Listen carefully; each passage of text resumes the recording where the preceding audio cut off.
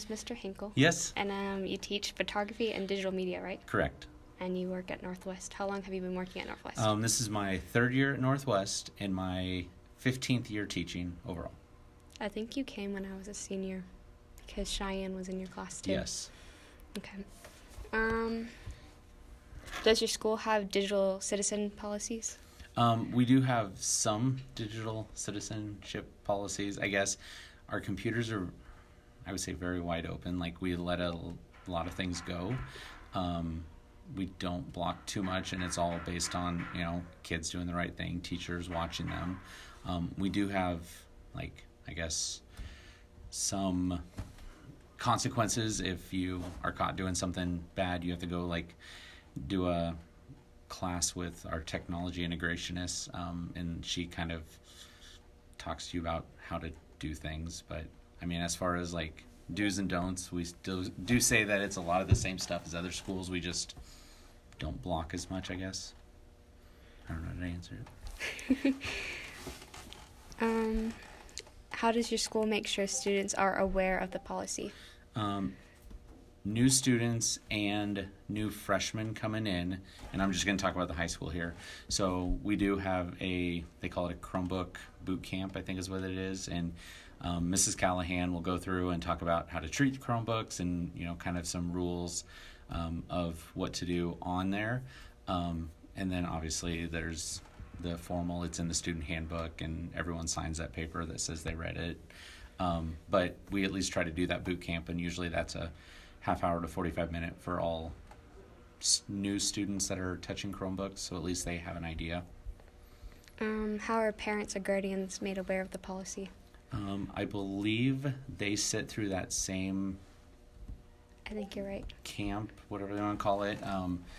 And again, they're given the policy and they sign it also. So, are there consequences for not following the policy? Yeah, and like I said, the biggest one is you have to go have that class with Mrs. Callahan. I think it's a 4-hour course, and she caters that to whatever you did. But I think that's more of our more severe cases. We have had kids that have had their Chromebook taken away or internet privileges revoked, but for the most part it is minimal, I guess. What type of technologies are your students using at your school? I guess for my classes we use a lot of Chromebook stuff or computer stuff. We do have computers in the classroom that we use for, we do Photoshop and some video editing stuff. But we're also using cameras. We're using different apps on the Chromebook. I do have them use their cell phones for different, whether it be pictures or, again, different apps that they use on their phone for some digital editing and different things with that. Do you know a percentage of students that do get in trouble using the technology? An estimate? I would say it's a low percent. I don't know. I'm going to say in my 3 years here, I've maybe only had 1 or 2 students that have ever even had their internet, taken away. I know of at least 2 kids that have had to do the boot camp with Mrs. Callahan. So I would say it's still very minimal. So yeah, I don't think it's a huge number. What are the benefits of using technology in your classroom? I think technology is all around us. We're always using it. So, which is also why I try catering some of the stuff that I'm doing in the classroom to, hey, yeah, we can use official cameras. We can use video cameras that I have in the classroom, but why not just use your cell phones when you're able to do some of those things, because those are real world examples of why you would do that. Even, hey, bring a calculator to class. Well, why can't you use your cell phone as a calculator? Those are, again, real world examples of why you're using technology that's in your hands. So, yeah. Is there any disadvantages of using technology in your classroom? I think the biggest one is, at least for our teens nowadays, is just the distraction of, there's other things you can do. There's games and everything else. I think when technology is used correctly, it's very beneficial. And I think it's definitely something that draws kids in, but it's easily a distraction too if it's not being used correctly. I remember when I was in high school, I'd try to use loopholes to watch Netflix on my computer. So, Yeah. yes, it could be a distraction. I would say, like, if you look at anything that's actually being blocked on our school website, it's Netflix and porn. Like, that's it. Yeah. So, Do you feel like the students are more involved with the information you're teaching when you use technology? I think so. I think anytime you can get kids involved, kids wanting to participate, and whether that be just using, a slideshow, a Kahoot, a Nearpod, just something where they're actually touching it and doing something. Kids are so hands-on these days that the little bit of technology we can give them, definitely it takes their attention. It holds their attention a lot more than just the old school of getting up and lecturing all the time. Do you think technology has helped students to work better in groups, like when you have to do group projects?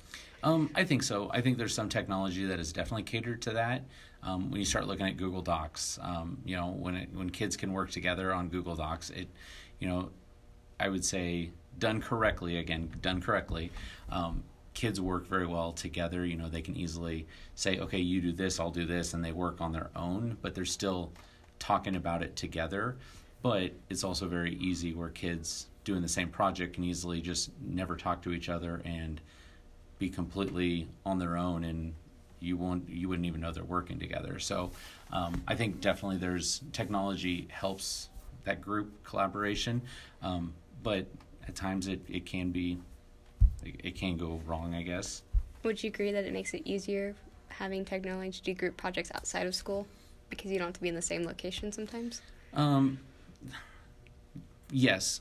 I think, yes, I would agree with that. Whether they're in the same room, whether they're across the country, whether they're, across town, it still allows for them to work together. Even we have kids that are writing a script for one of our broadcasts, and they're able to do that at home and still look at what each other, and I would say a lot of times they're still, talking to each other on the phone or communicating, but they wouldn't necessarily have to. There's that chat feature. But I think that's still, the biggest thing that I like pushing when they're doing group work is still that communication piece, because anymore kids suck at talking to each other. I would agree. If the more you can communicate with each other, the better off they are. Yeah. The more I talk to people that are my age, they don't like talking over phones. They rather text, Snapchat, and it's weird. Yeah, people don't like talking anymore on the phone. There's this weird thing with it. I'd rather talk to someone on the phone than in person, to be honest. Well, at least it's still talking, though. Some people would just rather not talk in general. It's true. I think that's all the questions I have for you. Excellent.